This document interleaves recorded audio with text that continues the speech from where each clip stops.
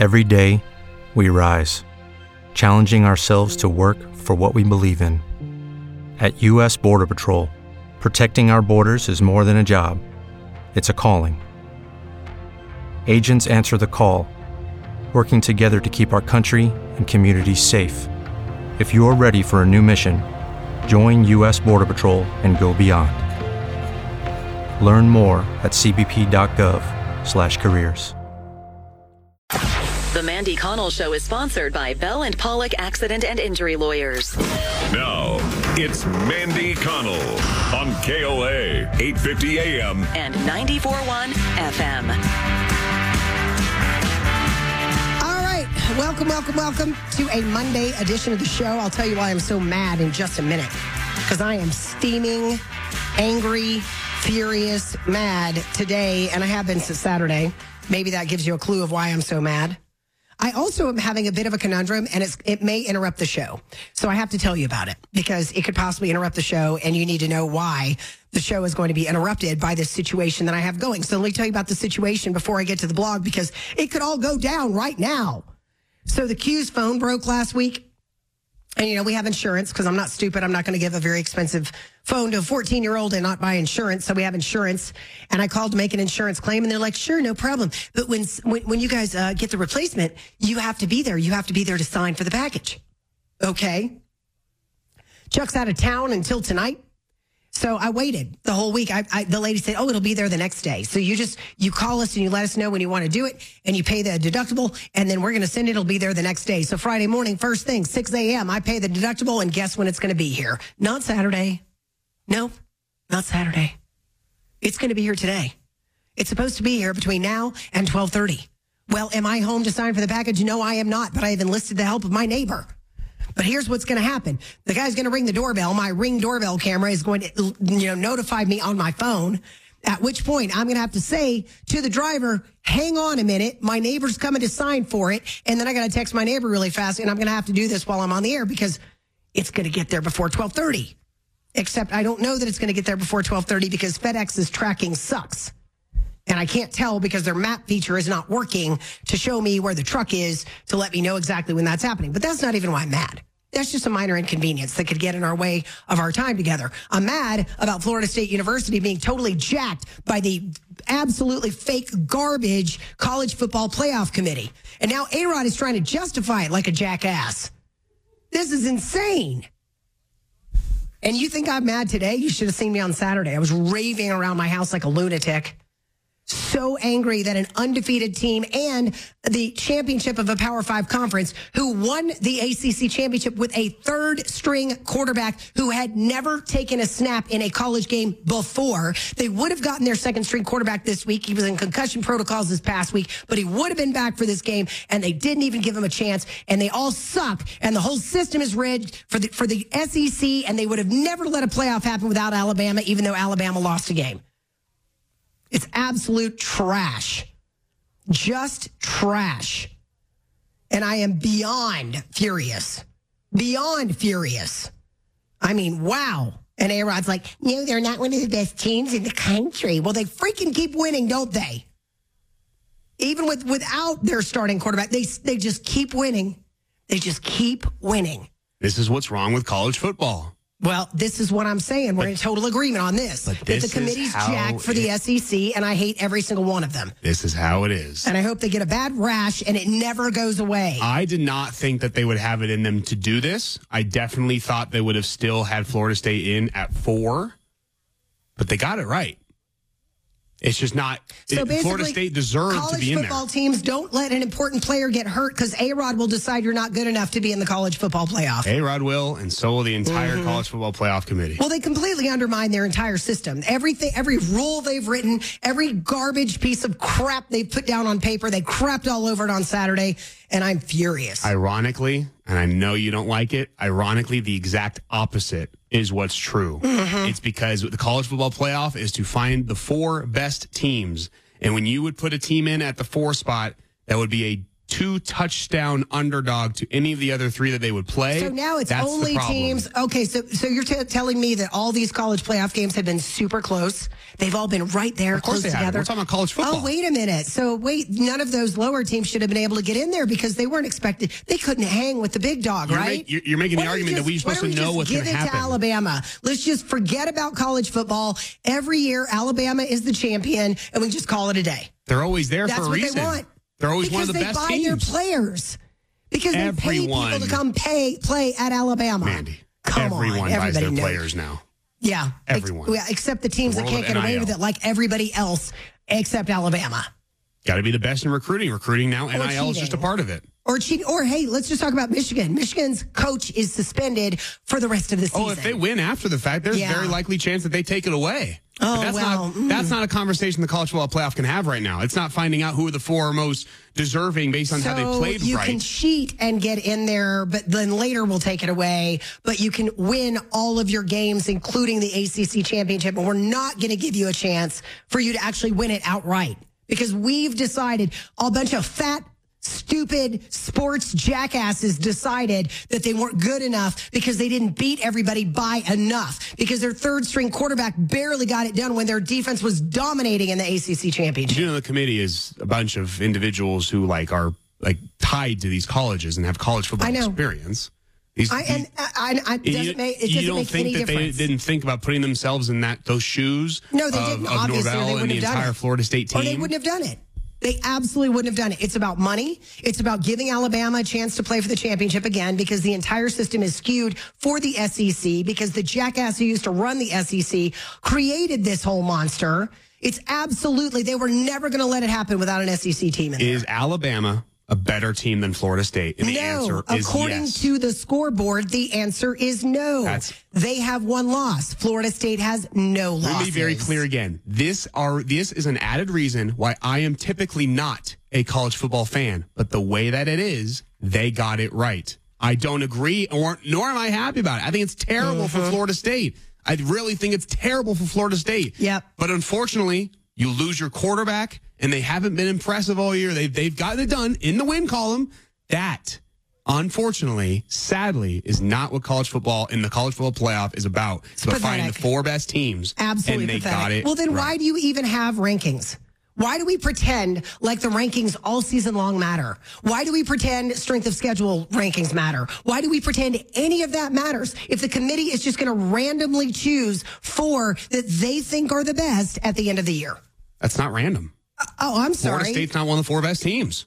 Based on what? Based on how they currently stand without their starting quarterback. But they just won a ACC championship with a third-string quarterback, a true Louisville. freshman who they were ranked. Louisville was ranked. And they weren't impressive. Oh, God. Okay, so if you're not impressive enough for Alabama just beat a team that hadn't lost in hundreds and hundreds of days. Yeah. They deserve to be number 4. It's not right, but they got terrible. it right. It's absolutely terrible. Anyway, let's talk about what's on the blog. I'll wait for the FedEx guy to ring my doorbell, which will interrupt the show. It's going to be one of those kind of Mondays. And if anybody else says that Florida State doesn't deserve to be in there, I'm going to punch you. I can't punch A-Rod because then I'd get fired. I learned that from Peter Boyles. So I can't punch my producer or choke him. So A-Rod's immune. But anybody else, you can punch yourself in the face. I don't want to hear it. I just don't want to hear it. Here's what you can find, the blog, though, where, by the way, you can find a long and compelling argument by the Florida State athletic director, if you'd like to read it. Find the blog at mandysblog.com. That's mandysblog.com. Look for the headline that says 12/4/23 blog. DCSD board has a new president, plus no cops for Denver. Click on that, and here are the headlines you will find within. Good evening, Mr. and Mrs. North and South America, and all the ships and clippers at sea. Let's go to press flash.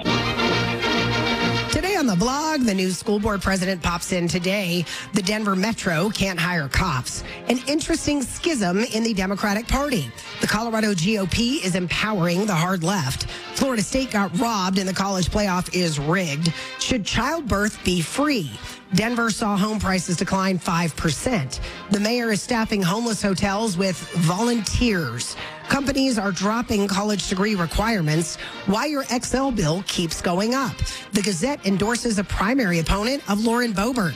Husky sympathy is the best kind of sympathy. Could Paxlovid be the cure for the dog mystery illness? This kid may be my spirit animal. Why is it okay to chant for the slaughter of Jews? I love this touchdown celebration. The accurate guide to baby gift giving. Disney World is getting rid of lines. Macaulay Culkin getting a star on the Walk of Fame is so sweet. A fun Christmas game for the family. No more right on red. The trailer for Godzilla x Kong is here. And those are the headlines on the blog at mandysblog.com. And you can always text us on the Common Spirit Health text line 56690, unless you are going to text and agree with A-Rod, in which case I will block you from ever being able to text us again. That's where I am today. Oh, we're shutting down opposing opinions. Oh, yes. I'm going totalitarian on this. Full dictator right now. Full dictator. Strength of schedule matters. Yes, that's right. If you go look at ESPN's strength of schedule, Florida State's number 4. Just saying. Go look at it. Go look at it. And against that strength, how did they fare? They won all 13 games. Winning every is not single the one of only them. thing that You know, when matters. you look at wins and loss column, there's a W on the one side and L on the other side. And on Florida State's under the W, it has 13. Under the L's, it has 0. Guess where that You know what matters? else it says? No, nowhere else. Nowhere else. It matters in everything except college football. Yeah. Georgia is a better team than Texas. So should Georgia be in and Texas be out? Georgia lost a very big game. But they're better. They're a better team than Texas. I actually agree with this take from our texter. They're a better team than Texas. Texas had a garbage schedule. You talk about somebody who didn't beat anybody. So why isn't Georgia in and Texas not in? Because if it's just the better team, A-Rod, which is what you're saying, then Georgia should be in and you know, Texas should be out. But here we are. So it's not consistent, your whole plan there. Your little scheme.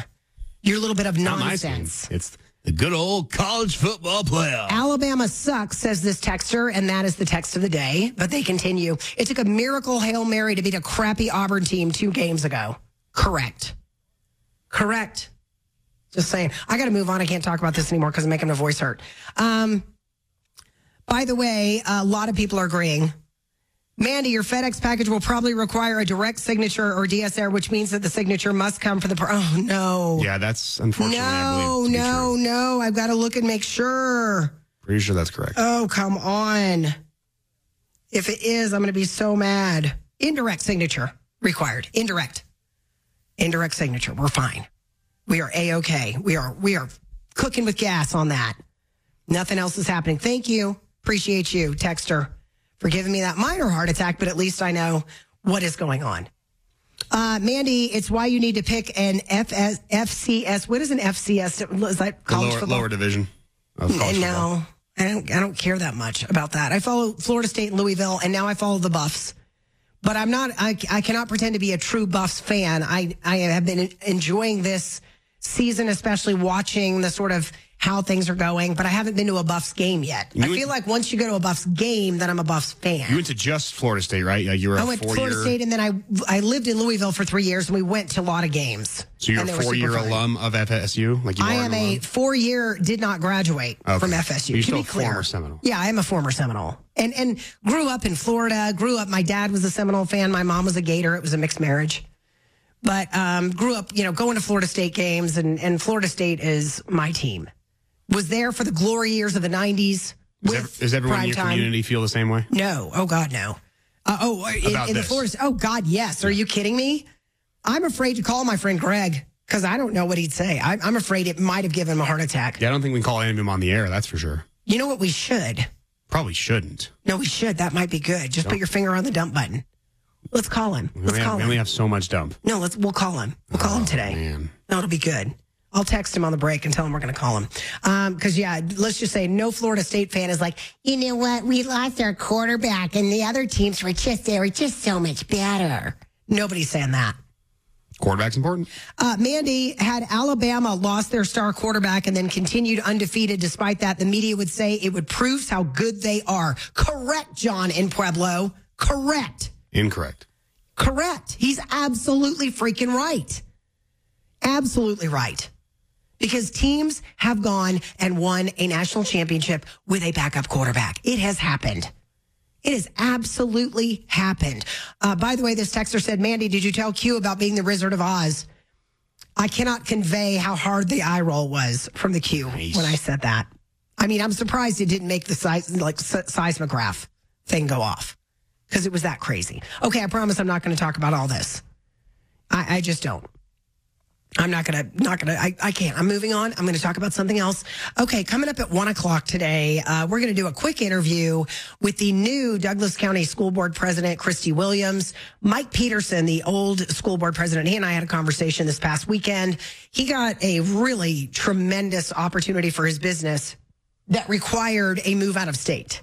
So he stepped down, he's moving out of state, and Christy has been elevated, and we're just going to do a quick chat with her today about kind of what she hopes to accomplish and you know how the board is going to operate as while she is president. So it's been a little bit of some tumult under Mike Peterson's leadership. I still like Mike, and I think he did a lot of good things, even though he did them wrong.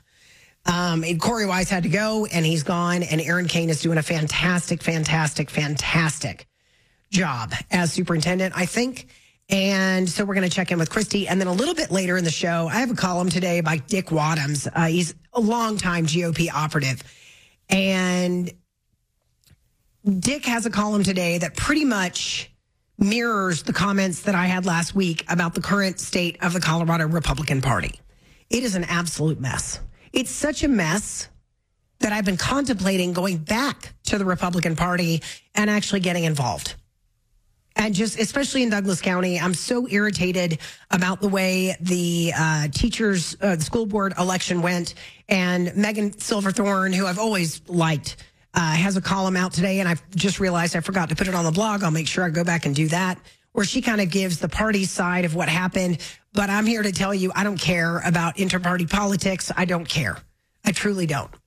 I just wanted to get people elected to the school board that would keep the majority in the next election cycle. And now I'm pretty sure that the Douglas County School Board is up for grabs for the teachers union in the next election cycle as well. Mandy, I just want to throw this out. Hang on one second. Mandy, one team or Diggers. Can we just give a little shout out to School of Mines right now? You do know where I went to school, right? I know, but School of Mines is going for the championship. They made it through the semifinals. No chance. That's our rival. A-Rod, they're the best team. I mean, really, it's all about being the best team, right? Who's your biggest rival? Florida. Yeah, you're still going to ever get a shout out to him? Talking to a Metro State Roadrunner right here. No chance in hell I'm ever going to shout out to well, it's all about Mines. the best. It's just being the best team. And we don't even have a football team. It's just about being the best team, A-Rod. It's fine. We don't even have a football team. It's fine. We just beat the hell out of their basketball team. It's A-okay. They just have the best team. No, they're doing really well. And UCCS. More. There we go. No. More or Diggers. Oh, we lost you. Oh, yeah. Mandy, do you think that the Republicans have it together anywhere? I honestly don't know the answer to that question. There has to be pockets somewhere in the country. There has to be. I can't believe that the entire party everywhere is in complete disarray. I don't know. I do not know. But I'm going to talk to Dick Wadhams later, and we're going to kind of talk about his column, which basically says the same thing I do, which is that the current state of the Colorado GOP is empowering the hard left. And they are. This is why we got Prop HH Light, right? Because there was no political repercussions that were going to be required of Democrats when they passed this crap sandwich. Because they know the Republican Party is an absolute mess, and all they're talking, stolen election. Let's look back at 2020 instead of looking forward to solve the myriad problems that Colorado has. You know, can we do that? Offering real solutions to some of these problems. And boy, howdy. Oh, Columbine beat Cherry Creek. What? Wow, that is a rare loss for our colleague Dave Logan. But you know what? He'll reboot, reload, and come back next year. There's no doubt in my mind about that. Oh, good luck to everyone that has to play them next year. Exactly. Anywho, when we get back, I've got a column. I read this guy's Substack called The Liberal Patriot, and he definitely sits on the left side of the aisle. But he has this really good ability to sort of step back from the party that he supports, which is the Democratic Party, and really look at some of the issues that are plaguing the Democratic Party. And when we get back, I want to talk about his latest column, and it's called Class Conflict and the Democratic Party. And it's about a significant schism that, from my perspective, is an opportunity for the Republican Party if they can figure out a way to take advantage of it. So we'll do that next. First, is Ben doing the news today? Kathy? We may have Ben doing the news today for us, our new guy. We're looking forward to that. We're going to do that next. Keep it right here on KOA. Really? This is what you're going to do? This is what you're going to rejoin with? No. I turned it off. I made it stop. I have the button over here, too. You can turn it on. Oh, he took my button away from me. That's not nice. Of course, Alabama was going to be in there because the whole system is rigged. Anyway, I texted my friend to see if he'll come on the show. I'll wait and see if he comes back, if he responds yet. I do want to share something that has nothing to do with sports so my blood pressure can come down, because I found this column this morning very, very interesting. It's from a Substack columnist called The Liberal Patriot. He definitely leans left. As a matter of fact, I'm assuming it's a he. It is a he. Musa Al-Garbi is his name. And he's a sociologist.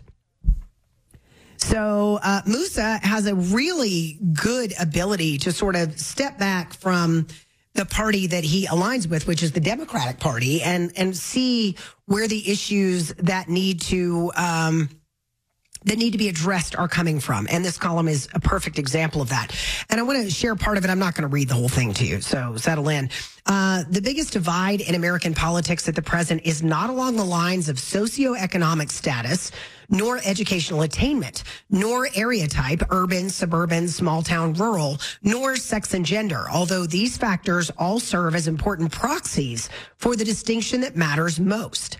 The key schism that lies at the heart of dysfunction within the Democratic Party and the U.S. political system more broadly is between professionals associated with knowledge economies industries and those who feel themselves to be the losers in the knowledge economy, including a growing number of working class and non-white voters. 2 decades ago, sociologists Jeff Monza and Clem Brooks observed that, quote, professionals have moved from being the most Republican class in the 1950s to the second most Democratic class by the late 1980s and the most Democratic class in 1996. This consolidation has only grown even more pronounced in the intervening years, as professionals have increasingly clustered on the Democratic Party.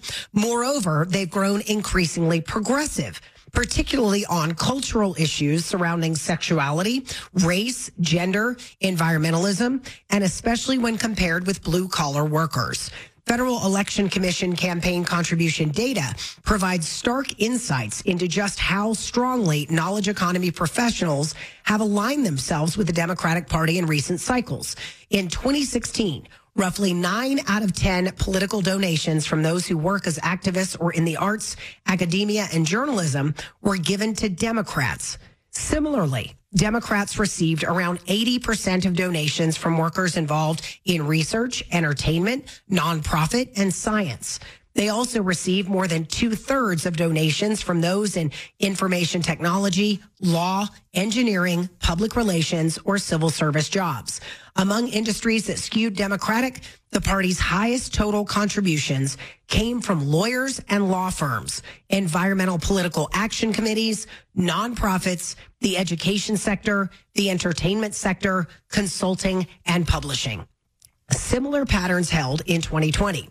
The occupations and employers with the largest number of workers who donated to the Biden-Harris campaign included teachers, educators and professors, lawyers, medical and psychiatric professionals, people who work in advertising, communications, and entertainment, consultants, human resources professionals and administrators, architects and designers, IT specialists, and engineers. Industries that provided the highest total contributions to the Democrats included securities and investment, education, lawyers and law firms, health professionals, nonprofits, electronics companies, business services, entertainment, and civil service. geographically speaking, Democratic votes in 2020 were tightly clustered in major cities and college towns where knowledge economy professionals live and work. And outside those zones, it was largely a sea of red. Now, that's the first part where they kind of lay out how controlled by the knowledge economy the Democratic Party really is. And here's where it gets interesting. He then goes on to point out that people in the knowledge economy tend to be wealthier. They tend to be your upper middle class, upper class, your 1%ers, but they don't perceive themselves to be that way. And he uses Occupy Wall Street as an example. Occupy Wall Street was overwhelmingly white. It was overwhelmingly liberal. And it was overwhelmingly, not overwhelmingly, but a good bit of people that were college educated. Now, these are people who are making money and getting rich from the very system that they thought they were going to tear down. But the reality is they don't view themselves as the 1%. They don't view themselves as part of the problem, except for people on the other end of the socioeconomic spectrum, the blue collar workers who didn't go to college, the entry level retail workers who don't make a lot of money, people who are in mining, people who are in farming, all of these blue collar professions. They have a completely different set of values than the people in the knowledge economy. A great example is this. People in the knowledge economy disproportionately are supportive of immigration, globalization, automation, and artificial intelligence. Well, whose jobs are they going to replace? They're going to replace the people at the other end of the economic spectrum. The other end of the economic spectrum, the working class men and women, they used to be the backbone of the Democratic Party. And now the backbone of the Democratic Party is perfectly fine with them being replaced with cheap labor flowing in over the southern border, with automation that can do entry-level jobs very easily, and with artificial intelligence that can put all of them out of work. People in the knowledge economy don't assume that artificial intelligence is going to put them out of a job. It assumes their job is going to become easier because of artificial intelligence. So you have the people who are donating the most, and therefore those who have the most influence in the Democratic Party, who are advocating for positions that are completely at odds with people at the other end of the socioeconomic spectrum. Now, it's really interesting because elites in the Republican Party tend to be significantly more liberal culturally and symbolically than the rest of the GOP, yet more dogmatic about free markets. Meanwhile, Democratic-aligned elites tend to be significantly more left on cultural and symbolic issues than most Democrats, but tend to be much warmer on markets. And this is the critical part for me of this entire story. The primary difference between Democratic and Republican elites seems to lie in how they rank free markets relative to cultural liberalism. Those who prioritize free markets tend to align with Republicans, while those who prioritize cultural liberalism align with Democrats. But they're essentially interchangeable. One of the things he doesn't get into in this column that I think is an important undertone is that the people that are running the Democratic Party have the advantage of being able to have luxury beliefs. Luxury beliefs are those beliefs that seem like a good idea, but are not adhered to by the same elites who champion them. One of them is the devaluation of marriage, right? It's very hip to kind of say, oh, marriage is an outdated concept. Marriage is a construct of the patriarchy. Marriage is all these negative things. Well, you know who stays married? Rich Democrats. You know who doesn't get married? Poor people on the other end of the spectrum. So rich Democrats talk about how marriage is an integrated construct of the patriarchy while remaining married. And poor people who buy into this stupidity are the ones not getting married or getting divorced and living in poverty because now they're supporting children that they aren't living with and being married multiple times and having to support multiple families. Those are luxury beliefs. And I think the concept of luxury beliefs is, you know what? We need all the immigration we can get. I need my house cleaned inexpensively. I need someone to mow my lawn. And by gosh, by golly, I can't find an American to do that for a reasonable amount of money. Except Now you're putting people out of work and you're creating jobs that are so unappealing to Americans because they pay so little that you've created a permanent underclass of immigrants who are willing to accept a lower standard of living here because the standard of living back in Guatemala is so much worse. It's a luxury belief. It's a fascinating column. I would strongly urge you to read the entire thing because he goes into how education affects ideology, and it's no wonder that the more educated you are, the more likely to be left wing you are. And what's interesting about this is that the more educated people are, the less they are able to correctly identify their own political belief system. It's fascinating. It's really, really, really fascinating. It's long, but it's not War and Peace, but it's a long blog. But it's fascinating to me that people are able to look at the Democratic Party and see this schism, but the Republican Party can't seem to capitalize on it. All right. Also from the blog today at mandysblog.com, which is where you can find a link to the column that I was just referencing. This is very, very interesting. Companies are increasingly dropping the requirement for a college degree. Now, let's be real. This is in response to a very tight labor market, but I think this is long overdue. The question that I have is whether or not colleges are going to respond. Because we have these conversations with my daughter. Sure, I'd like her to go to college if she wants to have a job that requires some sort of, professional certification. Oh, you want to be an engineer? Okay, great. Go to college. Go become an engineer. You want to do something that requires some kind of, higher level of education? Great. But if you're going to college to be an English major because you want to be a writer, then don't waste your time. Take writing workshops instead and go into the workforce and find a job that you enjoy. Now, listen to this. Nearly half of U.S. companies intend to eliminate bachelor's degree requirements for some job positions in the next year. And 55% said they'd already eliminated degree requirements this year. That, according to a survey of 800 U.S. employers carried out in November. Walmart, IBM, Accenture, Bank of America, and Google have already announced similar policies. For example, Accenture launched an apprenticeship program in 2016 through which it has hired 1,200 people. Some 80% of those people joined the company without a 4-year degree. Now, if you are in an entry-level position in any large corporation, I for the most part, unless you are in an accounting department of a bank and you need to know specifically traditional accounting procedures and how to correctly maintain and manage the books in accounting, then yeah, maybe you need a degree, but do you really? Do you really? Because now everything is online, right? Everything is essentially we're using some kind of computer program in order to manage things. My oldest son works for a company called Toast. And Toast, if you've been to a restaurant lately where the server stands with a little handheld device and types in your order as you're ordering right there, they're just typing on a little thing here. That is probably more often than not made by Toast. Toast does point of sale for restaurants, and it allows you to enter the order standing at the table. So you've now cut out one step where you have to walk over to some other machine to enter in your order or walk into the kitchen and drop off a ticket. And every time I go into a restaurant now that doesn't have Toast, I'm like, what are they doing?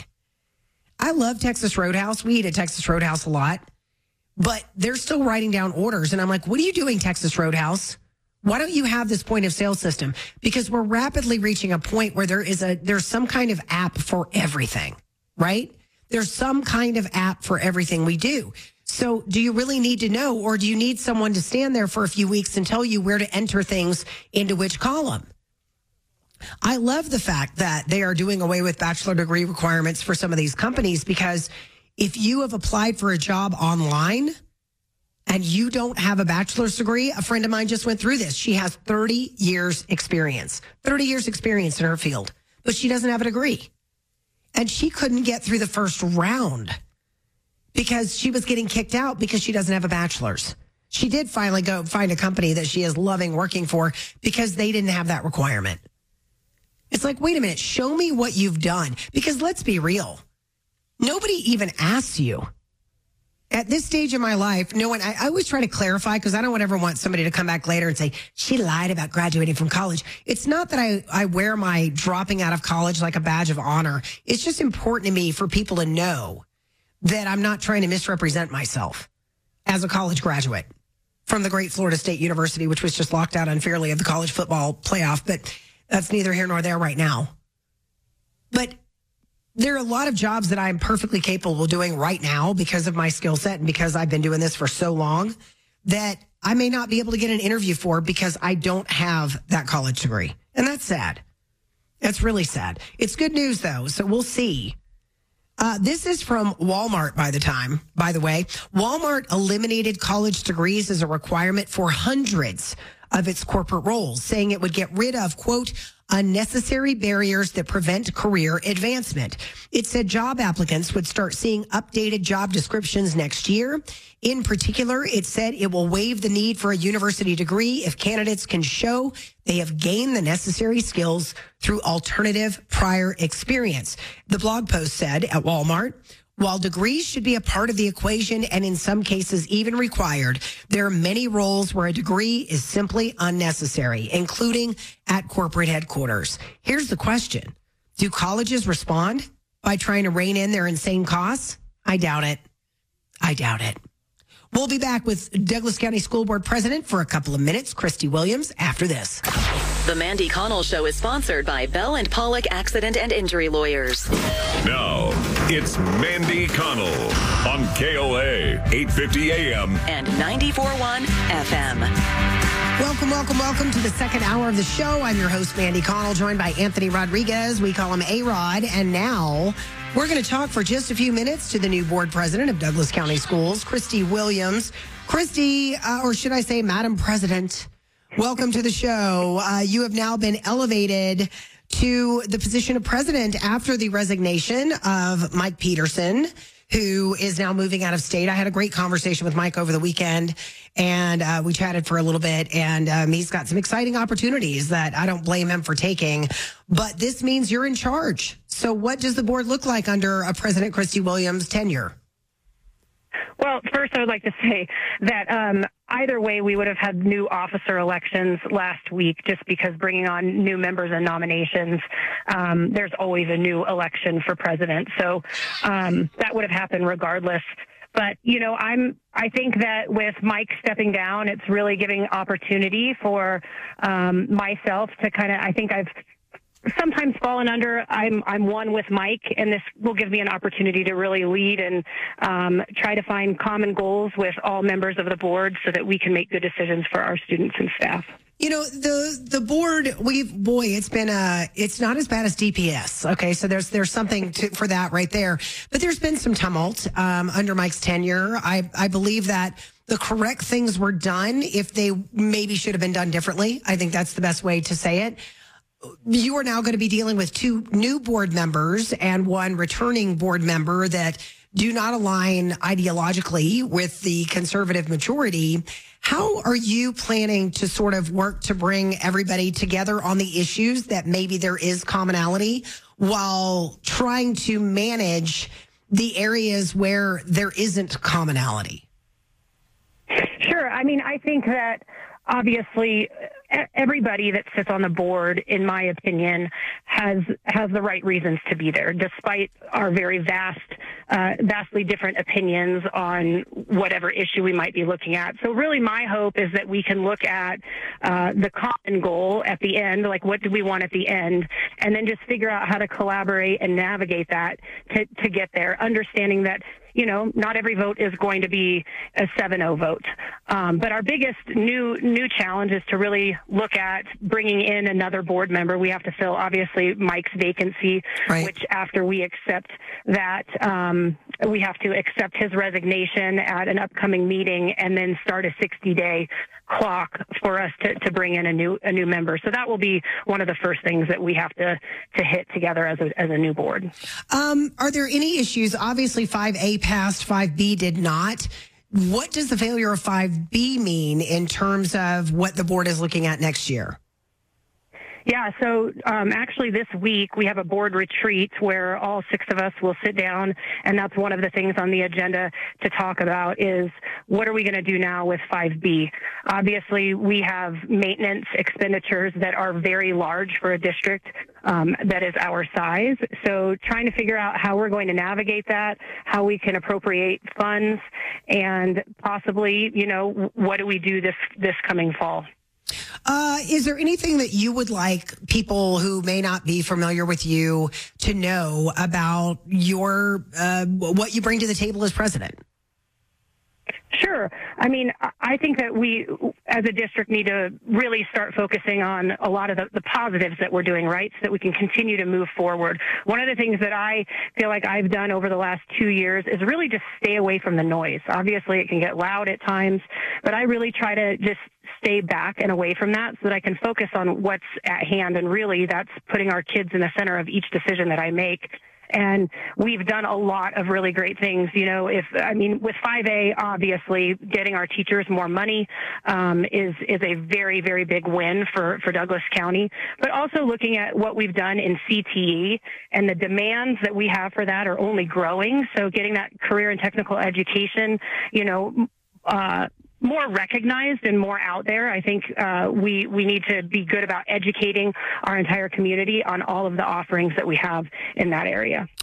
Christy Williams with Douglas County Schools, I appreciate you making time. I really just wanted to touch base and say congratulations, and I hope that under your leadership, we can see the rough edges be smoothed out in the district, and maybe we can work together to make sure that all of our kids have the same incredible educational opportunities that Douglas County is known for.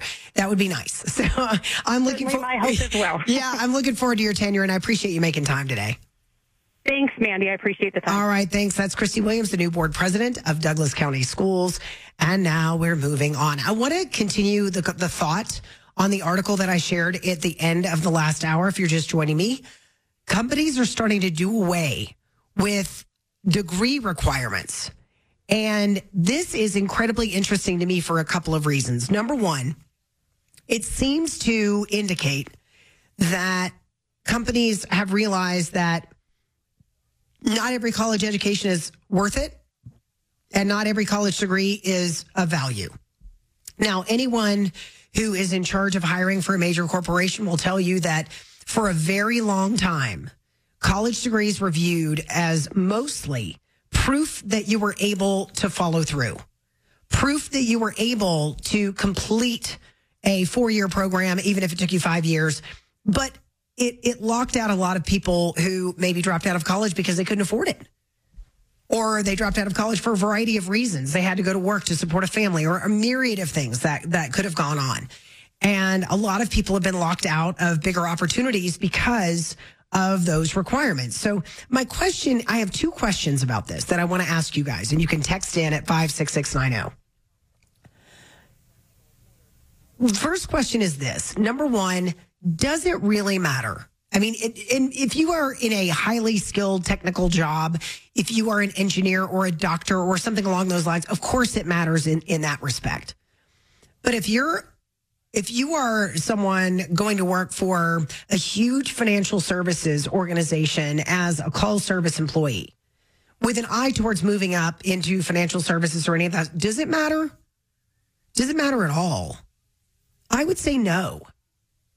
But then my second question that I have is, do you feel like the people who are now millennials and older Gen Z who came out of college with staggering debt and really have had to suffer because of that college degree that they went and got for and paid for with loans, and now they're still paying them back and are going to be paying them back until they're 50.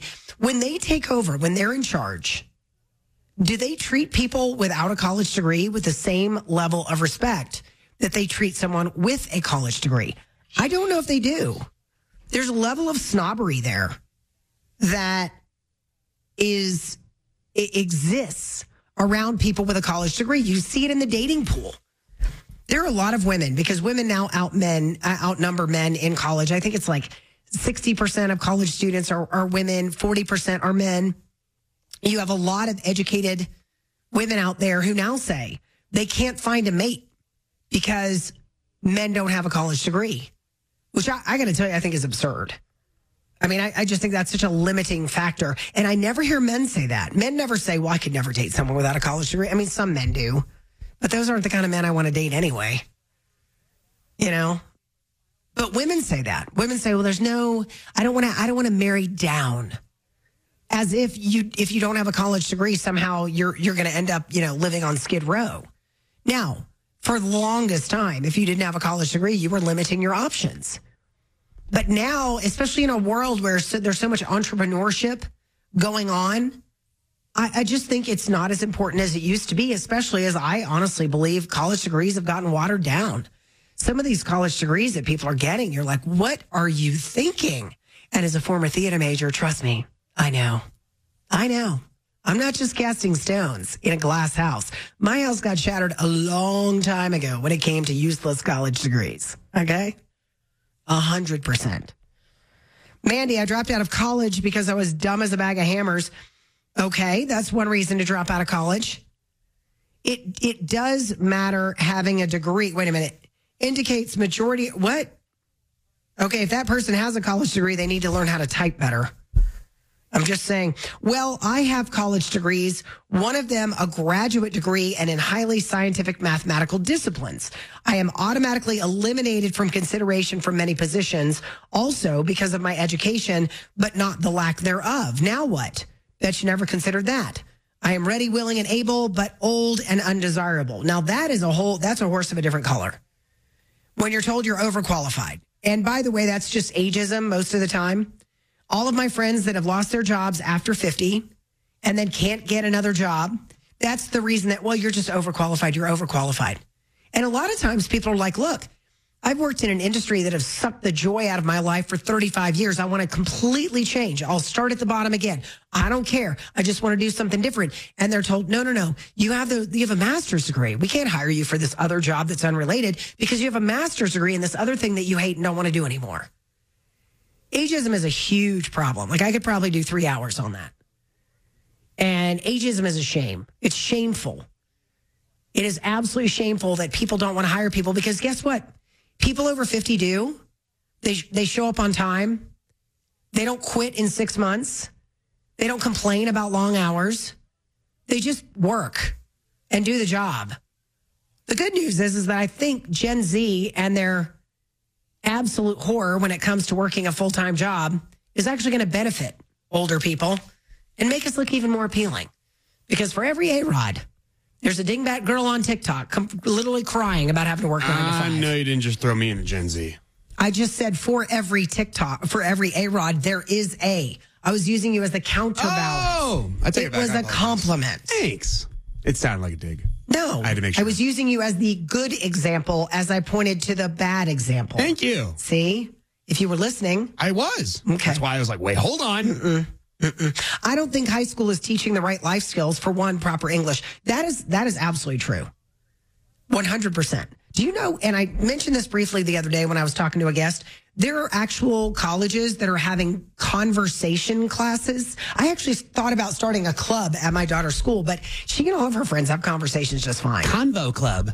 Well, because these young people going to college, they cannot speak to a real human being. It is something they do not know how to do. And I'm thinking to myself, your parents failed you. Your parents absolutely failed you. I mean, good God, I can't even imagine.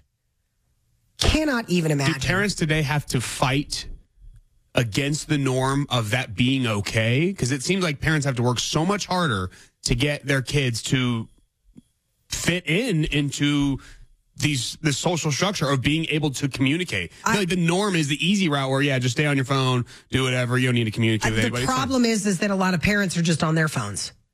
And so it drives me, and don't get me wrong, you guys, every parent does it. Every once in a while, you hit your limit and you're like, you know what? iPad, sweetie, babysitter. Here's the iPad. We've all done it. But whenever I see a kid in a grocery store with an iPad, it is so upsetting to me because honestly, the grocery store is an embarrassment of riches for communicating with your child. And I mean, it is like the most miraculous place. You can talk about colors and you can talk about shapes, and it's adorable when kids talk to other people in the grocery store. I think it's the cutest thing ever. And when you just put an iPad in front of the kid, but there are too many parents who are on their phones all the time. And I know I've been guilty of this. It's something I struggle with and I work on and I try, I try really hard, but it's something that the technology leapt beyond our ability to manage it. And what I think is really sad when you see kids that if they can't have their phones, they are completely at a loss as to what to do. Completely at a loss. That's why we've always let the Q be bored. There's maybe been 3 times in her entire life, and I'm not exaggerating, that she came up to me and said, Mom, I'm bored. And this is how I responded. Well, you can go clean the bathroom or mop the kitchen floor. And I just start listing things that need to be cleaned. Amazingly, she finds something to do. And she still to this day can entertain herself, which is why, like with the boys, when the boys were young, and now they're men, when they were young, if they did something bad, we could take away their screens, right? And that was terrible.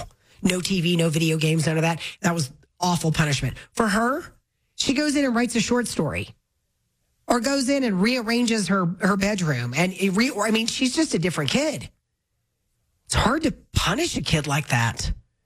Kind of run out of stuff to take away. You're not allowed to, you can't be creative. Exactly. No creativity. Yeah, no pens for you. I see you thinking. Yeah, stop it. Stop that imagination. Stop it right now. But I think that not being able to have a conversation is such a detrimental thing. And I realize that some people are introverted, some people are extroverted. I know you guys don't believe me when I say this, but I am an extroverted introvert. Naturally, my natural position is quiet. I don't like to be the center of attention. I do not like to be like when I'm not at work. You can ask Chuck. Well, you know Chuck. Do I need to talk when Chuck's around? No, I do not. Mm-mm. He's way more chatty than I am. He's way more social than I am. So when we go places, he's talking to everybody and I'm hanging back, perfectly fine to observe. So I understand the stress of having a conversation, but let me tell you something. Even if you're an introvert, you have to learn the skill. You have to learn the art. Even though you want to control how often it happens, you still have to know how to do it. And that's one thing I credit my parents with. My parents both. I mean, my father taught me how to shake a hand properly when I was like 6 years old. No, like A-Rod, the whole like stand there, stand up straight, look them in the eye, grip their hand, but don't crush their hand. And say, nice to meet you, while you're looking him in the eye straight in the face. See, that's the thing I'm not as upset about now, because now you need to know how to properly bro dap, because nothing can make you seem more out of sorts if you inappropriately or incorrectly bro dap. I'm serious. I'm not a bro dapper. I'm a hugger or I'm a handshaker, depending on the situation and who I'm talking to. I don't know if it's just a guy thing. I think it is, but I'm telling you, and I'm just going to admit this. When I come across someone that bro daps terribly, I do judge them. And I'm not even kidding. So we need to get the bro dap on camera. Yes. Like we need to get a video of the bro dap, because I'm not going to lie. I'm kind of sure what it is, but I'm also not totally sure what it is. You have to go with the flow. So I don't know. You have to read the other dapper and bro dap them as they bro dap you. So it's almost like a dance, really. It really is. It's like no, but who's leading? Is it the first person who goes in for the bro dap is leading the dap? Yes, because okay. They set the tone, they set the force level. Gotcha. And this sounds really dumb, but I'm being totally serious. I really do kind of like when you get an uncomfortable one, or if they go for a handshake and you go for the fist bump, and then you both switch and then you both get it wrong, and then someone grabs another fist and you're just like, oh, God. You just reminded me of a really funny situation I found myself in one time. So I was meeting a new client. This wasn't in Denver. This was in a different market. And the salesperson says, look, this guy's great. He's super nice, but he will try and kiss you on the mouth. Like that is his thing. Sorry? That is his thing. He'll like come in and she's like, you've got to be ready for it. So I meet the guy, A-Rod, I'm going to show you this. So I'm standing there. He walks towards me and I stuck my arm like straight out into his chest, like with the handshake. I was like, I'm a handshaker. That's what I do. He looked at me and was like, oh no. And he was super, super nice. I mean, but it was just like one of those weird things. Yeah. He would kiss you on the lips, given the opportunity. Yikes. And I was like, nope, we're not, that's not a thing that's happening. No, we're not doing that. Nope. Not a thing. I do like the European, kiss on the cheek thing. I do like that. I feel fancy every time I get to do that. Like, mwah, mwah. And it's air kiss. Mwah, mwah. Hispanic family. I'm used to that. I like it. I think it's festive. Do they still do that after COVID? Yeah. I don't know. Yeah. Bro dap is a handshake and a hug together. So a half hug handshake. It's a hybrid. A hybro. Okay. Yeah, no, the kiss on the cheek I'm cool with. Wife's family does that. Yeah. This person says the exact right thing. The family dinner is where you learn conversation. And the family dinner is so important. And it is probably when we have the best conversations about stuff. Do you guys have I know you try to do it more often than this, but do you guys do a dedicated one night a week for sure? No, like because we do dinner at the table, although lately we've been watching The Mentalist during dinner. But we do dinner at the table. It is so good. We're working through it now with Q. So we're in season 6. So we're almost done. But both Chuck and I have conversations with her all the time about stuff. I finally learned, because I didn't grow up with a very communicative family when it came to interpersonal matters. We just didn't talk about stuff. And I finally realized that all of the stuff I'm nervous talking about, she's not nervous at all. Like, we talk about interpersonal relationships and what it means when, you exchange numbers with someone and they don't save your number, but you save theirs. We just had this conversation. I'm like, look, if they don't save your number, then you were not important enough for them to think, I'm going to save this number. It doesn't mean that they think you're a horrible person, but don't waste time, trying to impress that person. Go with the people that did save your number. You got friends that did save your number, so don't worry about the ones that didn't. So we just had that conversation the other day. It's like never miss an opportunity to impart a life lesson to your children. Because that time, man, it goes fast. I mean, really fast. I cannot believe she's 14 years old now. I just cannot believe. And parents say that all the time. And if you're listening and you don't have kids yet, or you're not planning on having kids or whatever your deal is, the time between like birth and 14, in some days, it feels like it's never going to end. But when you get to 14, it feels like it lasted 10 minutes. And all you can remember are the funny things and the good stuff and the nightmares of being pooped on. I mean, it's amazing how parenthood sort of softens the harsh edges as you get through it. It's pretty amazing. It really, truly is amazing. I'm very grateful I got to be a parent. Very, very grateful. We'll be back after the news, traffic, and weather. All right, we are back. Many of you hitting up the Common Spirit Health text line.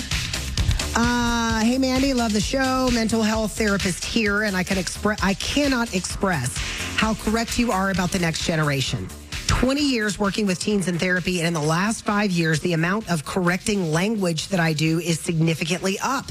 Kids are always shocked when I do, but not because they think it's mean, mostly because they've never encountered an adult that does and tells them why. Like, I hanged out with my friends versus I hung out with my friends. Y'all,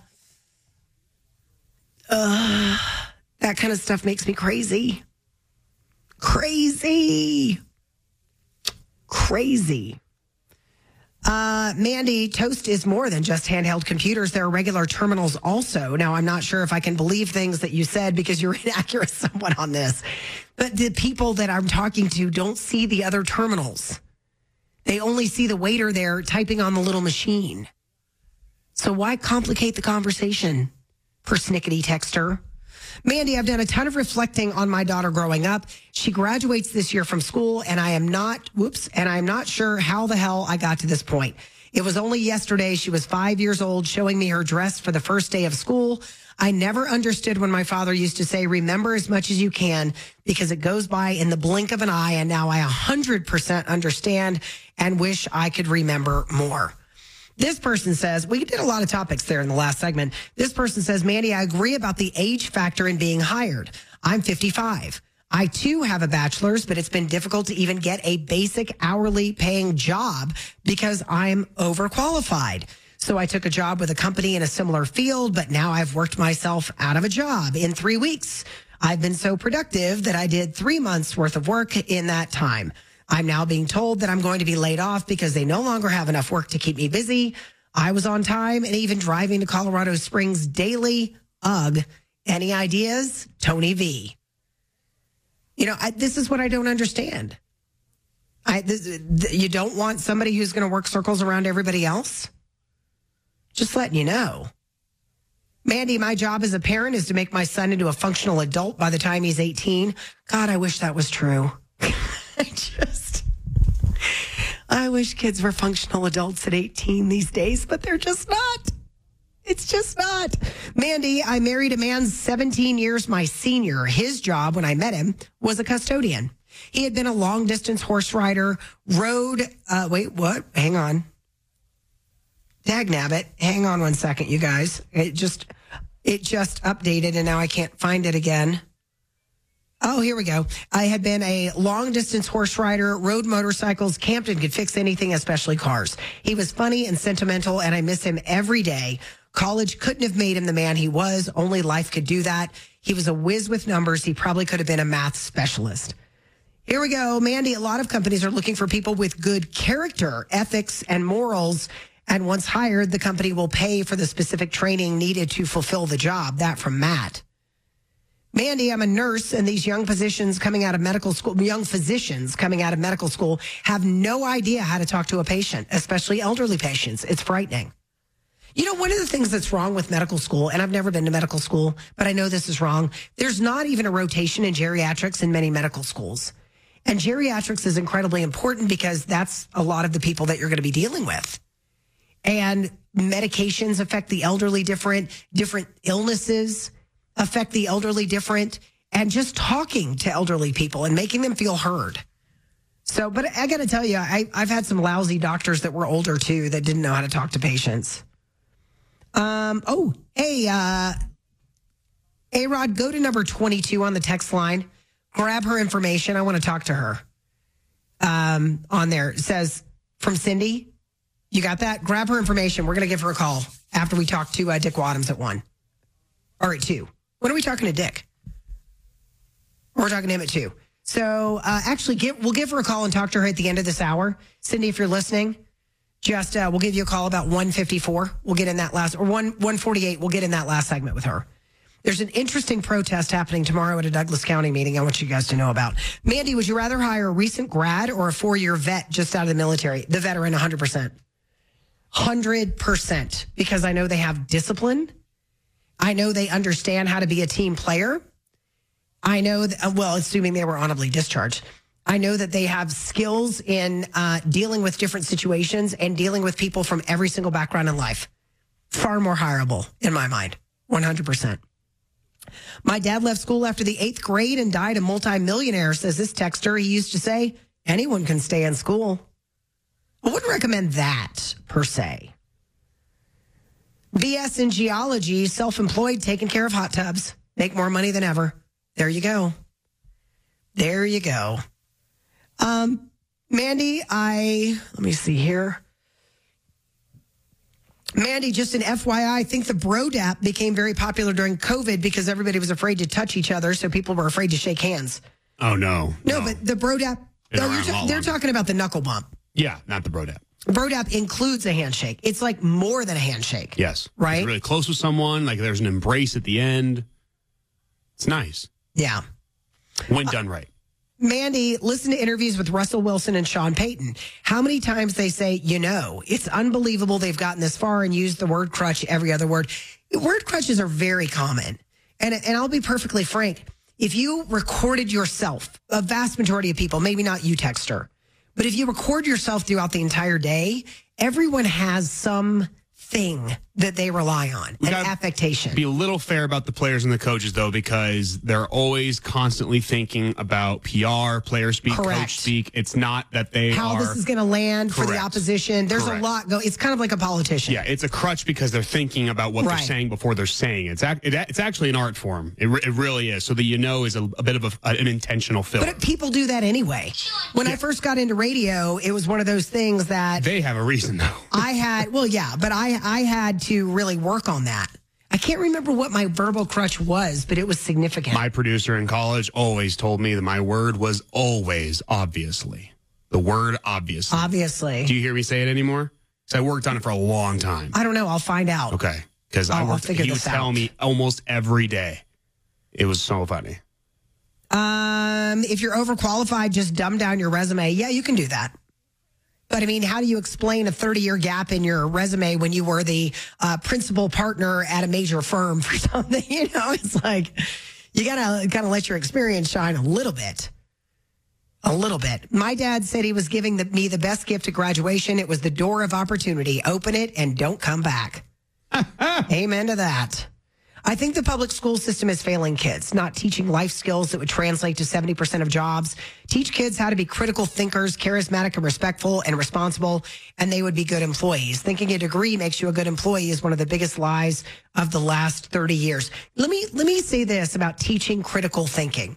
This is what every school district says they're doing now, but the problem is they're not giving kids a foundation of factual information from which to springboard into critical thinking. You cannot expect a kindergartner who doesn't have any framework for, say, about a circus elephant, right?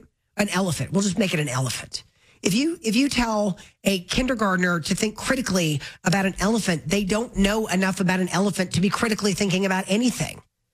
What we need to do is make sure that kids have a great educational foundation, and then in high school, you begin critical thinking skills because they have a foundation from which to critically think from. That's been one of my frustrations. Kids think that they are much smarter than they are. They don't realize that there's an entire world of information that they don't know yet. And part of it can only be learned through life experience. You know, all the kids right now that are freaking out about global warming, it's easy for me to sit at 54 and say, you know, some skepticism is worthy here because we've done this dance before. We've absolutely, in my lifetime, we were going to have an age of global cooling. We were all going to freeze to death in the ice age. We've seen this dance. We know how it turns out. So we're able to look at it with more skepticism instead of getting caught up in the hype and the scare tactics and everything else around it. And guess what? In 30 years, all of these 20-year-olds who are completely freaked out because the world they think is going to end because that's what the government is telling them are going to look back with the same level of skepticism while their kids look at them and say, I can't believe you don't believe in global warming. That's so crazy. And by the way, to be clear, I do believe in global warming. I'm just not sure it's our fault. All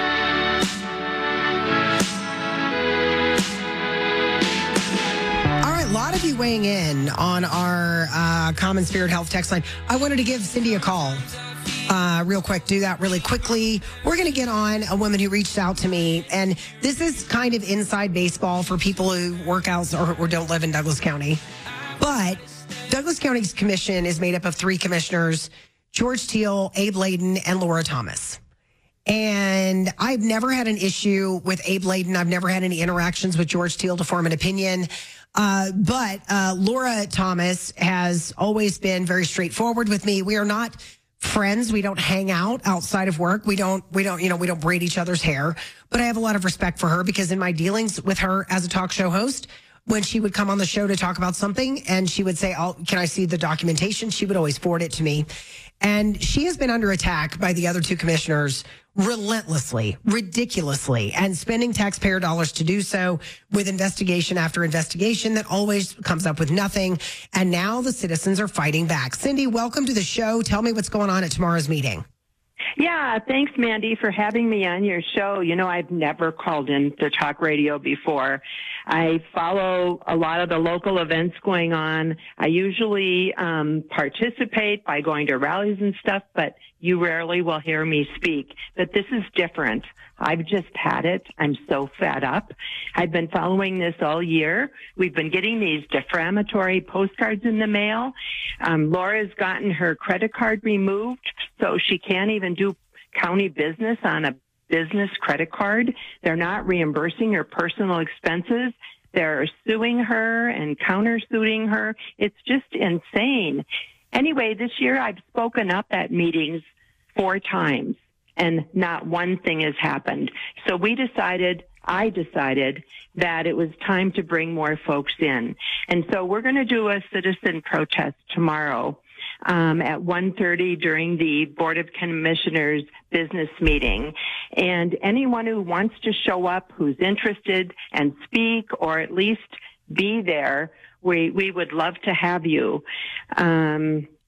Let me ask you this question, Cindy. You're obviously involved in paying attention to this stuff. You're doing this because you believe Laura has been treated unfairly? Oh my gosh, it's been unbelievable. She's been bullied. She's been removed from committees that she's served on for many years.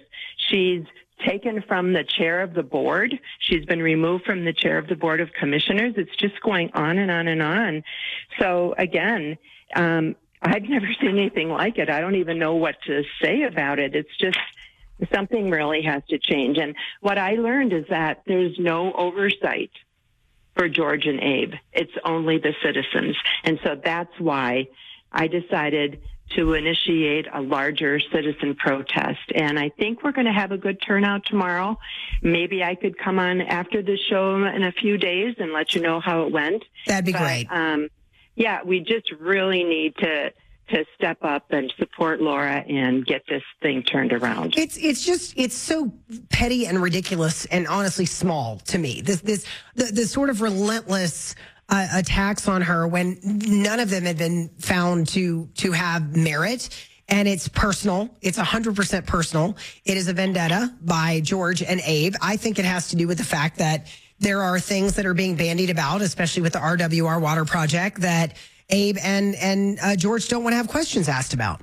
And I'm glad Laura's there to ask these questions, and they should all be responsive to the questions that are being asked, and yet they're not.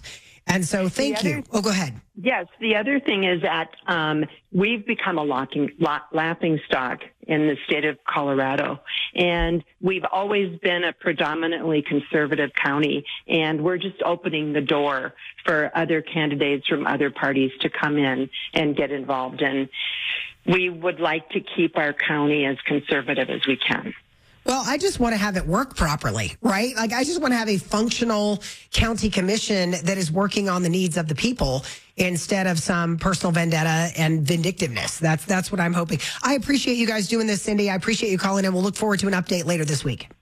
Okay. Thank you so much. Thanks, Cindy. Yep. If you've got time, Douglas County residents, go head down there and make your voices heard. I would appreciate it. I'm going to be on the air, so I'll be here. We'll have updates on that when we get back. Dick Wadhams joins me, longtime GOP operative and a part of the GOP in Colorado. He is downright disgusted. I'm going to put those words in his mouth, but I'll ask him, and I think he'll agree with the current GOP. We're going to talk about his column that is outstanding today. I've got it linked on the blog next. The Mandy Connell Show is sponsored by Bell and Pollock Accident and Injury Lawyers. Now, it's Mandy Connell on KOA, 850 AM. And 94.1 FM.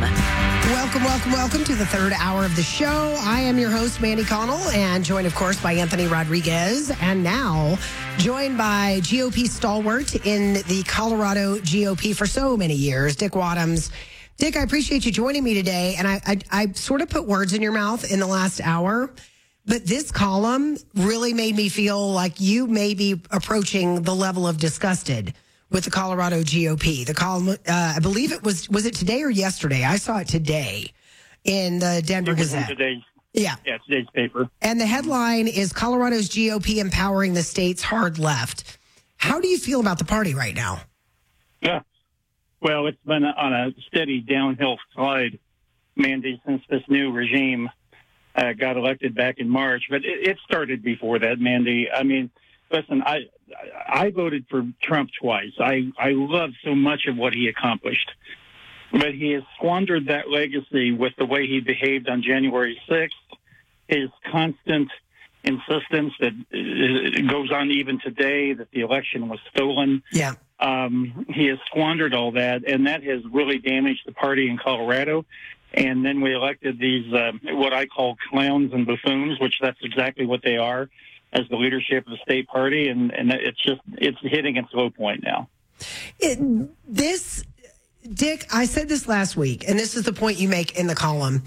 Prop HH Light, the crap sandwich that was passed by Colorado Democrats right after people voted it down, it was passed because they know that they won't have to pay a political price because the Colorado GOP is such a disaster that they know they're not going to get elected. And that's why they're going to run roughshod. I can hardly wait, and I don't mean that in a good way, to see what's going to come out of this next legislative session. It's going to be a nightmare. And Mandy, I point out in the column, as you know, that because of the leadership of the Independence Institute and Colorado Advanced Colorado Action. And then the one good part about the Colorado Republican Party right now, we have excellent leaders in the legislature. Paul Lundeen, Mike Lynch, Barb Kirkmeyer, Rose Puglisi. They really led the charge on taking on HH and defeating it. The Colorado Republican Party was too busy talking about stolen elections and trying to steal the primary from unaffiliated. And so the good news is we do have elements on the conservative and Republican side that are doing the heavy lifting. But we really are crippled by this Republican Party leadership that exists right now. The move by Ron Hanks, the failed congressional candidate who is honestly like the looniest of the loony in the party.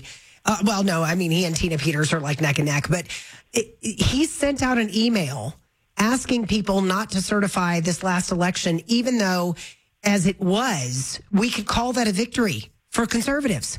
The defeat of Prop HH was a huge victory. Yeah. What is the point here? I couldn't believe it. I don't know when you saw the email, but I was sitting around like I think most people were, kind of the night before, the afternoon before Thanksgiving Day, and just doing personal stuff with family and stuff. And all of a sudden this email shows up from Ron Hanks, number one, announcing he's been appointed by Dave Williams, the so-called state chairman, as the Colorado Integrity Chairman or whatever. Oh, God. And that he was calling for members of state canvass boards around the state, county canvass boards, to try to stop the 2023 election results. And it's like, well, we talk about looking a gift horse in the mouth. Yeah. we just won this election and we're going to contest the results. Yeah. It makes no sense. And the ideological bent of the leadership appears that they would prefer to sit around and feel comfortable about how principled they are while getting their asses kicked. They don't care about winning elections. No. Right after the election in November, Mandy, the state party put out a memo about Proposition HH, and Williams went out of his way to compliment some like-minded legislators who, as far as I can tell, I don't know what they did to help defeat HH. I'm sure they voted against it, but didn't mention Barb Kirkmeyer, did not mention Rose Puglisi, did not mention Paul Lundeen, the minority Senate leader, the House Minority Leader, Mike Lynch, did not mention Independence Institute, did not mention Advanced Colorado Action. Oh, no, he only mentioned his allies, which there are about 4 in the state legislature. And it's just, they really do. They only want this narrow little band of people that they agree with. They think that is the way to win an election in Colorado. I've talked to, and I know you have, Dick, I've talked to so many rank and file Republicans who are just aghast at what's going on, and they have no idea how to fix it. So what, I mean, do we have to, is there any chance that this leadership could be bounced out? Is there any opportunity for a political coup? No, well, not until the state party elects new leadership in March of 2025, I'm sorry. Oh, fantastic. This is the only thing we can hope for in the short term. There are no statewide elections on the ballot except for president next year. But like I say, we've got really good legislative leaders, and they will be recruiting candidates in some seats that we can possibly win back. And as I say in the piece, Mandy, the exciting thing about HH's defeat is that it shows that if we can get past the rejection of Donald Trump by a majority of this electorate, and if they can look at the issues, we could possibly win some elections. But, you know, when they read about this stuff about Ron Hanks being our election integrity chairman, when they watch Tina Peters being criminally indicted in Grand Junction, and by the way, that trial is in February, I mean, it's just one thing after another that just makes Republicans look like a bunch of buffoons. Dick, I left the Republican Party when Dave Williams was elevated. I mean, I was like, I'm done. But I'm so frustrated that I think I want to get back in just to go back in and raise hell. Is that what it's going to take? Is like normal Republicans who are tired of losing and tired of having no say in how the state is run? Because let's be real, we're so outnumbered in the legislature that it's like comical almost to think that Republicans can stop anything. And when I talk to people who say, well, the Republicans should have stopped, I ask them genuinely, how exactly are they going to do that? What do rank and file Republicans do right now? I know. Well, I think pick out some strong candidates in this case for the legislature and also for Congress. The 4th congressional district has an open seat now with Ken Buck stepping aside, and there are some good candidates, I think, running in the 4th. Now, that's a fairly Republican seat. The 3rd CD, as we both know, will have a very competitive primary between Congresswoman Boebert and Jeff Hurd, who's a new candidate. But there will be opportunities to get involved in individual campaigns, I think, Mandy, that will matter in the great. Now, we're not going to win back majorities. We're not going to have sweeping victories. But if we could win a few seats with some strong, legitimate Republican candidates, that would help us go into 2026 when a whole bunch of stuff is up. But this is the thing. Dave Powers and his crowd have already telegraphed that they're going to be running primaries against Republican legislators that they don't like.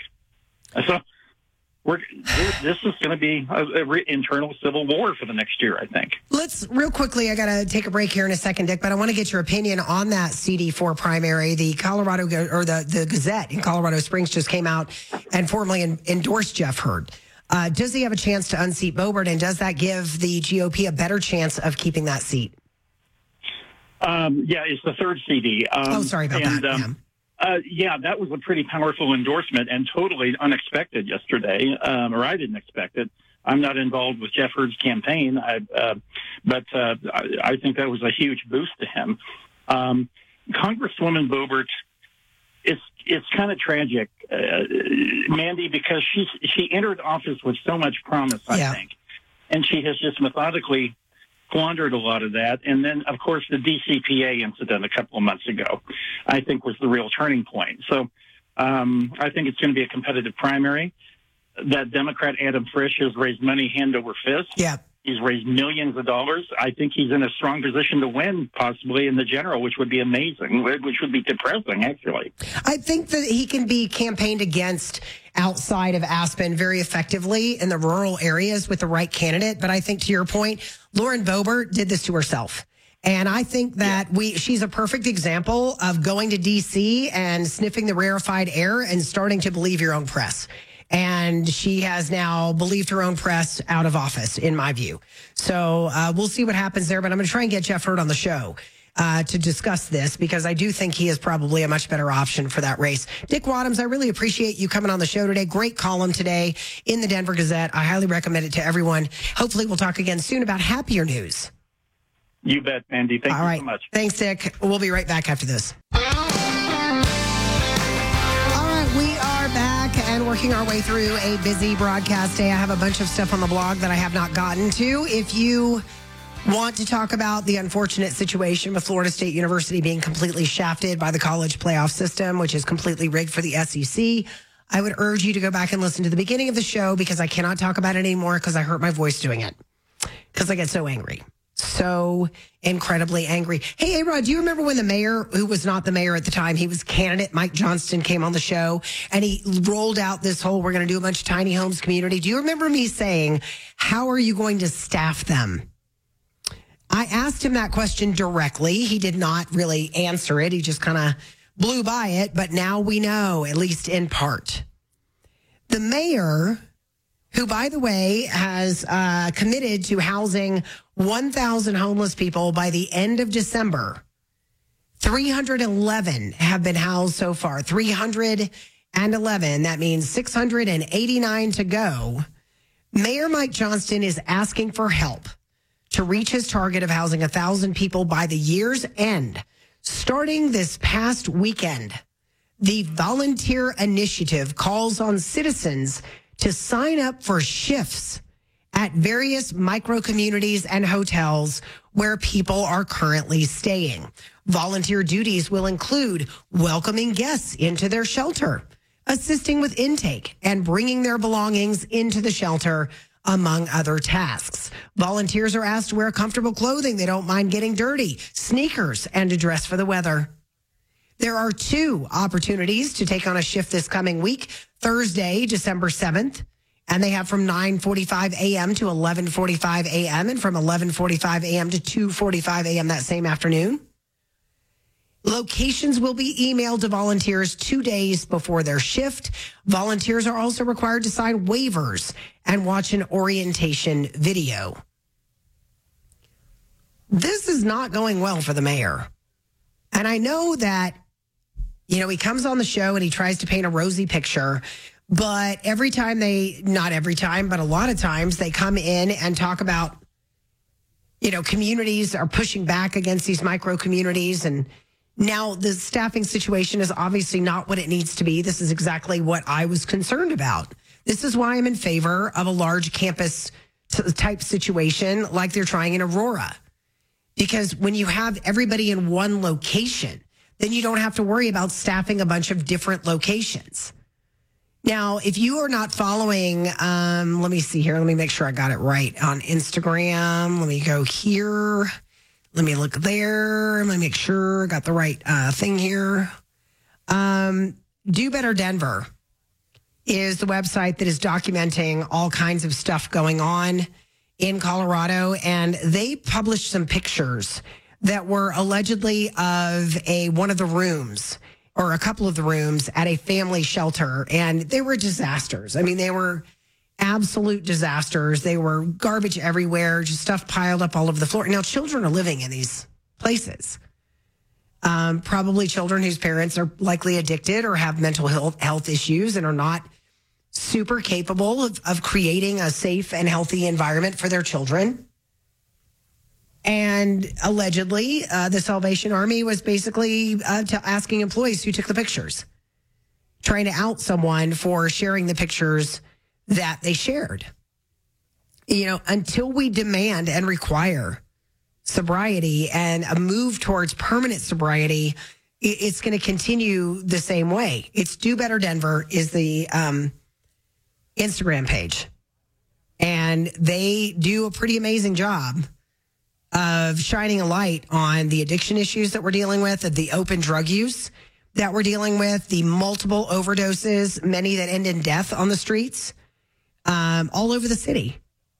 And they pick on the mayor a lot, and they call him Mayor Mike Meth, or Mayor Meth Mike. That's what they call him. I'm not sure that's helpful, but I absolutely understand it. When we get back, if you want to go volunteer, there's your opportunity. I've got more when we get back after this.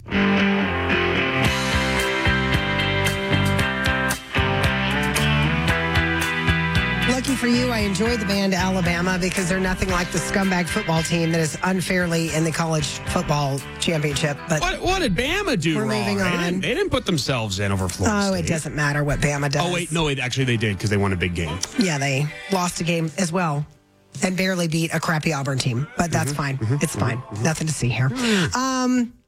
Got a couple things on the blog I want to bring your attention to. One of them, this one's kind of a big deal. I'm not going to lie, I'm a little bit intrigued by this. And I'm never for big government solutions, but I have long known that in order to win the pro-life argument with people on the left, you're going to have to do a better job convincing them and actually doing it, of ensuring that women have a real option when it comes to continuing their pregnancies. And unfortunately, we live in a society where there are a certain percentage of men who have no problem telling a woman, I have no intention of being involved. Don't bother asking, because, and don't tell me about child support. Okay. She can go out. Child support is one small part of taking care of a child 24/7 for 18 years. One small part. And most women don't grow up wanting to be a single mom. Some do. I mean, I'm not going to lie. There are women out there who want to be a single mom because they feel like they can control everyone. But if you're a parent parenting is best done with two people. It is a tag team sport because sometimes they will wear you out and you need to be able to tag off to somebody else, right? But that being said, I've been wondering about a solution to how to make that happen. It's why that I've tried to support organizations who provide support and care for mothers who need it before, during, and after their pregnancy. And there are wonderful pro-life organizations out there who are doing God's work. And I worked with organizations in Florida that had residential facilities to help women. Catholic Charities here in Colorado does an amazing job helping women with children, having children. And there are organizations out there, but they're too far and too few in between. And they struggle for funding, and it's a nonstop kind of thing. And they're able to help some women, but they're not able to help all women. Well, today or yesterday in the Denver Gazette, there's an article by two Democrats, Kathleen Houston and Dr. Thomas Perriel. And the reason I say that they are Democrats is because they are from Democrats for Life, which is a pro-life organization. And in this column, and I would urge you to read it, there are a lot of answers to some of those questions, and they do involve, in some ways, the growth of government. And one of the things that is asked in this question is, out of all the things that there are no copays for, why can't childbirth be one of them? And I'm against insurance edicts that are going to raise the cost for everyone else. And I do think that there's a way to carve out, people, once you hit out of childbearing years. I'm 54 years old. I'm not having another baby ever. That ship has sailed, right? Perhaps I move into a different pool where I am also paying for, not paying for that, but I'm also moving into a period of my life where I am more expensive to cover because I'm more likely to get some kind of weird illness. The older you are, the more stuff that goes wrong with your body. But nonetheless, women are not getting good prenatal care because of cost. And there's holes in the Medicaid system. And so women often go ahead and terminate a pregnancy because they don't feel like they can get the support that they need. They can't afford it, right? So in this article, they offer a lot of different things. And I have to say, I agree with the concept that if we are truly pro-life, then we need to support the women that are pregnant. And I always say this to pro-life men. I would be in favor of passing laws that required men who impregnated women to be forced to take care of that child 50% of the time. And if they weren't capable or they were somehow unable to meet that standard, maybe they don't know how to be a parent, then there's parenting classes that they can be forced to attend. They can be forced to do a lot of things. They can't be forced to be a good dad, but they can be forced to participate. And I know that a lot of women would say, well, I don't want that. Well, then don't have sex with that person. I mean, it's, at some point we have to start people thinking about the consequences of their actions again. Back in the day, I had this conversation with an older gentleman, probably, this was 10 or 15 years ago. And this man at the time was like 75. Okay. So he's now 90 if he's still alive. It's one of my old man friends from Louisville, Kentucky. And we had a conversation about he and his wife getting married. And he said, well, she came to me and told me she was pregnant. So back then that was you didn't have a choice. You just got married. And I said, well, were you disappointed in that? He goes, oh, I wouldn't have had sex with her if I didn't want to marry her. He said, back then you thought about stuff like that. You thought about, well, what if she gets pregnant? I'm going to have to marry her. You didn't always think about it as long and hard as you should have, but you thought about it. It crossed your mind. Imagine if we told women, if you have a child with this man, he's going to have custody of that child 50% of the time. Do you think it would have an impact on some women? Absolutely. Absolutely.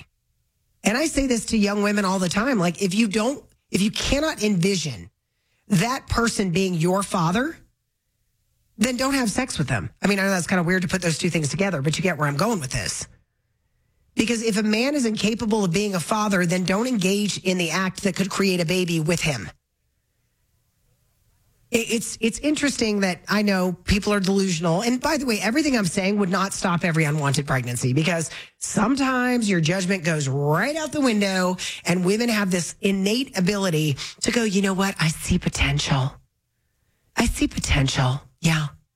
Yeah. Hey, Rod, have you ever gone out with a woman and then thought, you know what? I'm going to stick with it. I know she's unemployed and alcoholic and really has terribly messy apartment, but I see potential. Sounds promising. Yeah. No, women do that. Women totally do that. I can see his heart. I can see it. His heart is good. I see what everyone else doesn't sure, see. he's addicted to meth, but his heart is good. He's a project, but it's going to be my project. Exactly, and I'm going to nail it. Hashtag nailed it. Hashtag nailed it.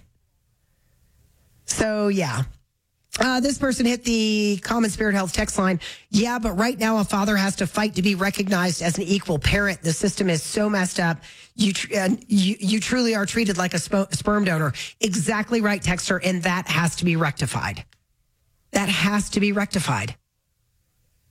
It's a huge problem. And I know so many really wonderful men who do not have the same relationship with their children that they would like to, because the courts and a spiteful ex-wife have interfered. And I know both the men and the ex-wife, so I'm not speculating. That's a terrible situation, an absolute terrible situation. So there you go.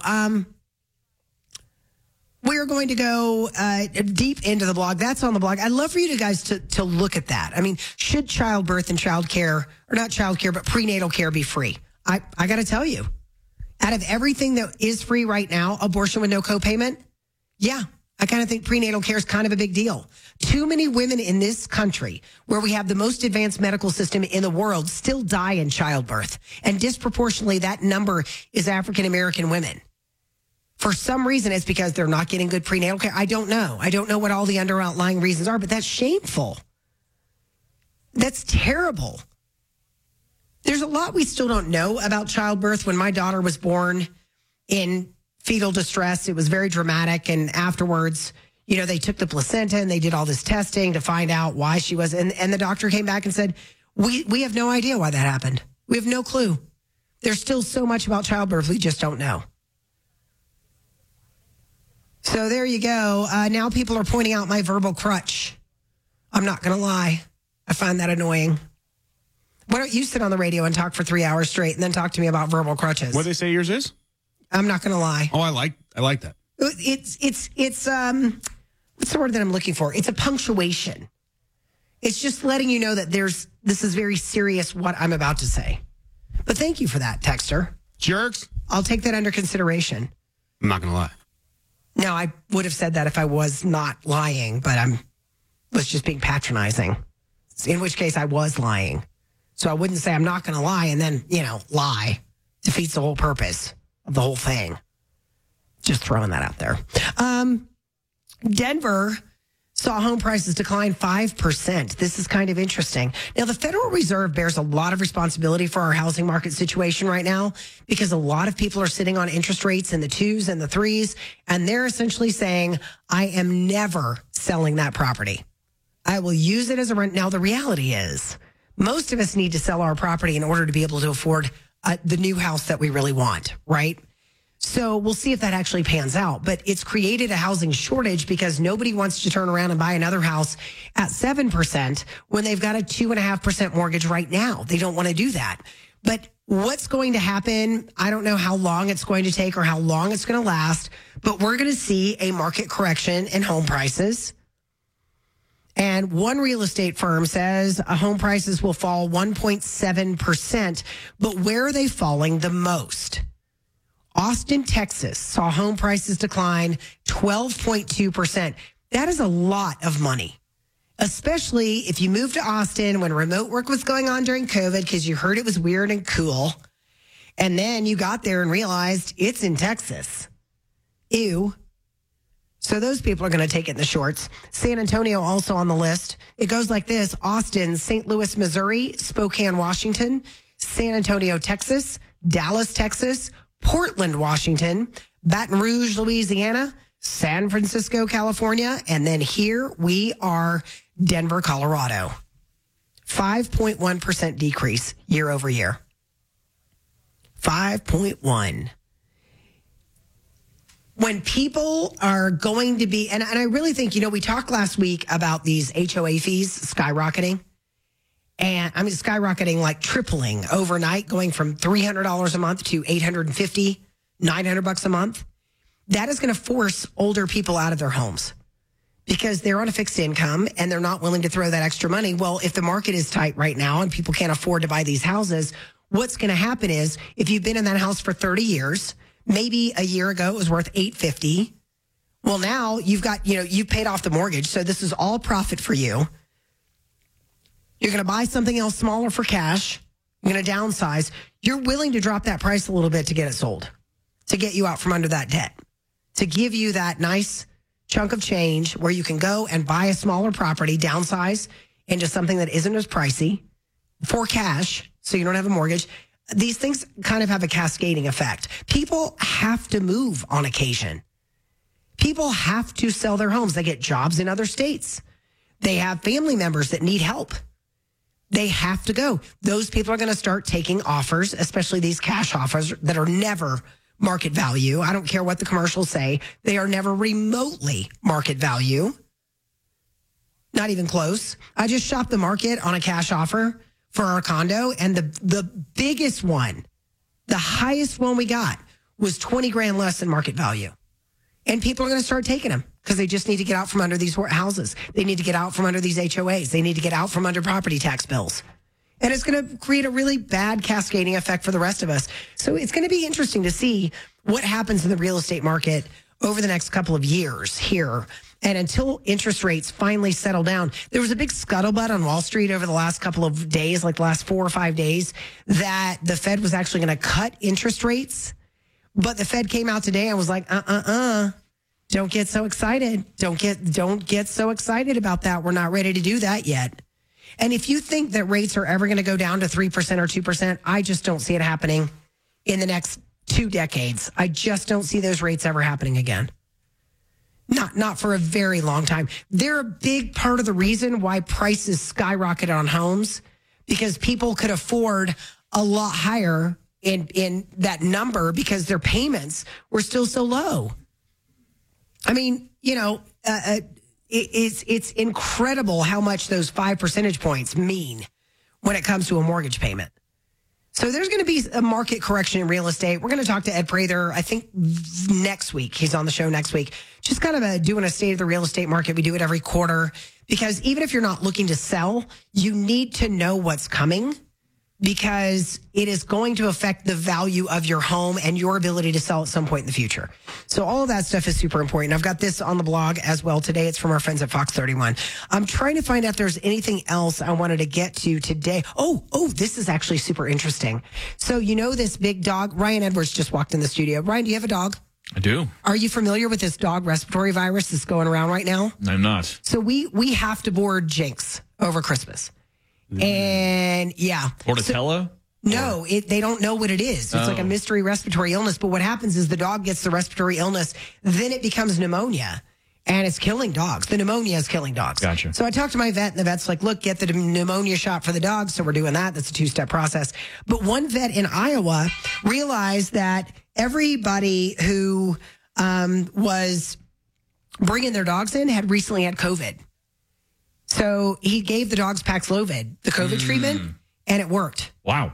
And brought dogs back from the death's door. Jeez. So interesting little side story right here that it's not COVID, because dogs can get COVID, but Paxlovid seemed to work on this mystery dog illness. Very cool.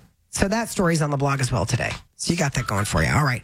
Ryan Edwards, you know what time it is. Now it's time for the most exciting segment on the radio of its kind in the world of the day. I actually hurt my voice today yelling about Florida State. Because I figured you'd be a little salty about that. I am so furiously what do you say, Ryan? angry. We're split. The committee got it right. Yes, sir! But then the committee's rules mean nothing. It doesn't mean... The entire season means nothing. It doesn't mean that FSU doesn't have a reason to be livid. I think they absolutely do, but the committee got it right. They won the ACC championship with a true freshman who had never taken a snap before, and you're telling me they don't deserve? They can't win a national championship. Bingo. You don't know that, and neither do we, because Alabama, the whole thing is rigged for Alabama, so I can't They can just call themselves champions like UCF. Stop talking. Just saying. Stop talking. Well, I got to talk. I have to do the dad joke now. Do the dad joke. I'm not going to laugh. Well, you are. You are. Because I got to tell you, I ran out of toilet paper. Oh, boy. I had to start using You can use your hot take. No, I had to start using old newspapers. But let me tell you, the times are rough.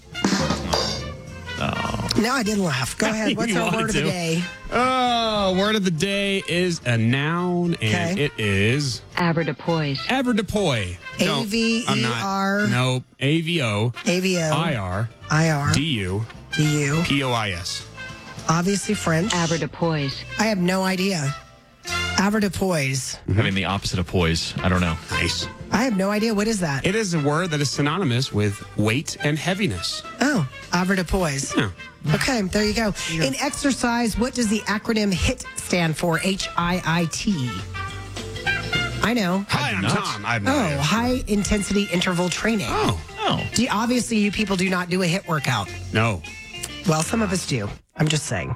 Nope. The same people who are correct about the college football playoff. Anyway, going right ahead. What is our Jeopardy category today? The category today is salty. No, just kidding. It's internet slang. Oh, I thought it was people who got robbed. There you go. FSU is number 1 through 5. There you go. Internet slang. Oh, gosh. That one's ringing me. Hang on. Internet slang. A Spanish speaker might text his amigo ADM or ay Dios mío. This in English. Mandy, what is adios amigo? No. I have no idea. It is, oh my God. Oh, okay. Oh my God. Oh, yeah, that makes sense. Let's see. Someone trying to get your goat is one of these, just like the foe Mandy, of the Billy. What's a troll? Correct. Back to 0. RDV is a cool way to type this word for a meeting. Mandy, what's a rendezvous? Correct. Oh, wow. If you're gaming with a pal online and he doesn't respond, it may be a case of LD. Ryan.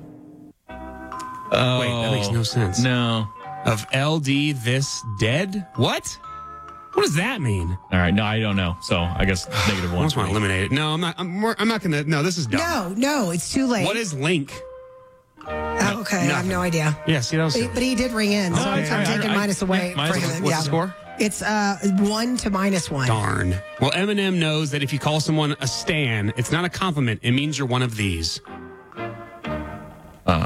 I think I know, but I'm sitting on a pretty good lead right now, so I'm not going to guess. Yeah, and I think I know too, but doesn't really matter. What is an obsessive fan? Or a stalker fan? A stan. Stan, right. Yep. Yeah. That's what I was going to guess. That's a weird one. Like me, who's a Godzilla stan, but that new trailer looks awful. I do not. That movie does not. I literally have no desire to see it, even if it was free. I will still see it because I'm a Godzilla fanatic, like crazy. Looks but like it looks a awful. Transformer movie. It does. It looks terrible. So that's disappointing. Team Godzilla though. For those. But they're teamed up now. Kong and Godzilla are together. Man, you are just in a mood. I am. You should have seen me Saturday. Woo-wee. I literally You were lost worse Saturday. Oh God, yes. Are you kidding me? Are you? Sunday morning actually. Sunday morning when it came out. Yeah, I was. It's bad. Anyway, what's coming up on your program? 3 straight hours of why the committee got it right. No, I'm just kidding. We're obviously going to talk about the Broncos losing, and that's a disappointing way, certainly. A game where they had opportunities. They even had opportunities at the end of the game, didn't quite put it together. So we'll do that. We have Ian Rappaport joining us, so it should be a fun show.